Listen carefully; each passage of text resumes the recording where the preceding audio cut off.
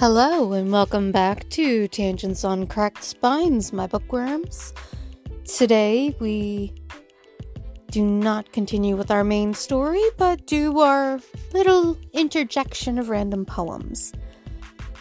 It's apparently National Sock Monkey Day, so I attempted to find one that was in the public domain, and probably could have found one if I'd spent enough time on it. Also could have written a poem if I felt like it. But I didn't. So instead, we're going with Women's History Month. And according to poets.org, their Women's History Month is just anything written by a woman. So I got to have fun with picking what I wanted.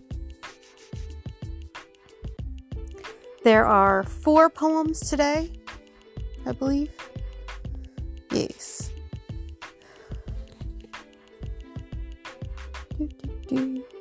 Oh, and for Sock Monkeys, I probably could have gone with like a children's nursery rhyme or the children's song. There were 12 little monkeys jumping on the bed, or 5 little monkeys, however that goes. But again, meh. Alright, so our first poem, Neighbors, by Anne Spencer.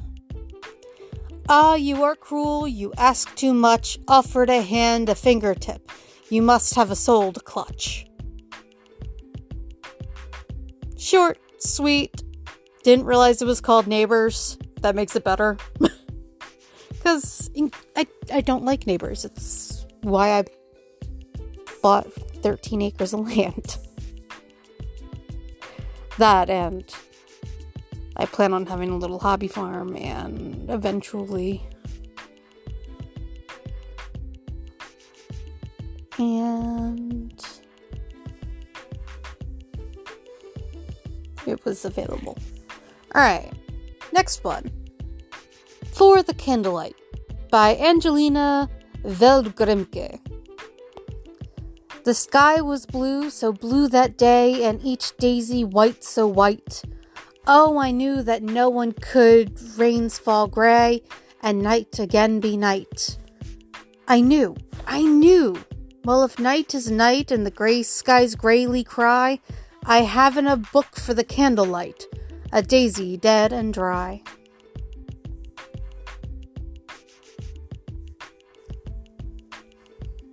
And I believe the last 2 are, yes, they are both by a Dorothy Parker. Oh. She was apparently a founding member of the Algonquin Round Table. Wow. For me to stumble on the word round and not Algonquin. But we do have Algonquin tribes up here. So, that's cool. Anyways. Ballad at 35. This no song of an ingenue, this no ballad of innocence. This the rhyme of a lady who followed ever her natural bents. This a solo of sapience. This a shanty of sophistry. This the sum of experiments. I loved them until they loved me. Decked in garments of sable hue, daubed with ashes of mirrored lents, wearing shower bouquets of rue, walk I ever in penitence. Oft I roam as my heart repents through God's acre of memory, marking stones in my reverence. I loved them until they loved me. Pictures pass me in long view, marching columns of dead events. I was tender and often true, ever a prey of coincidence. Always knew I the consequence, always saw what the end would be, whereas nature has made us. Hence I loved them until they loved me. L'envoy, princess, never I'd give offense. Won't you think of me tenderly? Here's my strength and my weakness, gents. I loved them until they loved me. And this is my favorite poem of the day. Not gonna lie. It's called Inscription for the Ceiling of a Bedroom. Daily dawns another day, I must up to make my way. Though I dress and drink and eat, move my fingers and my feet, learn a little here and there, weep and laugh and sweat and swear, hear a song or watch a stage, leave some words upon a page, claim a foe or hail a friend, bed awaits me at the end. Though I go in pride and strength, I'll come back to bed at length. Though I walk in blinded woe, back to bed I'm bound to go. High my heart or bowed my head, all my days but lead to bed. Up and out and on and then, ever back to bed again. Summer, winter, spring, and fall, I'm a fool to rise at all. I'm sorry, I found that fun.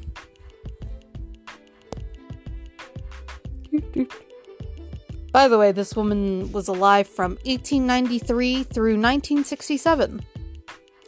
And this one came out in 26. Originally published in Enough Rope. And given what her wit tends to be, I'm going to assume enough rope to hang herself. In the funny context. Alright.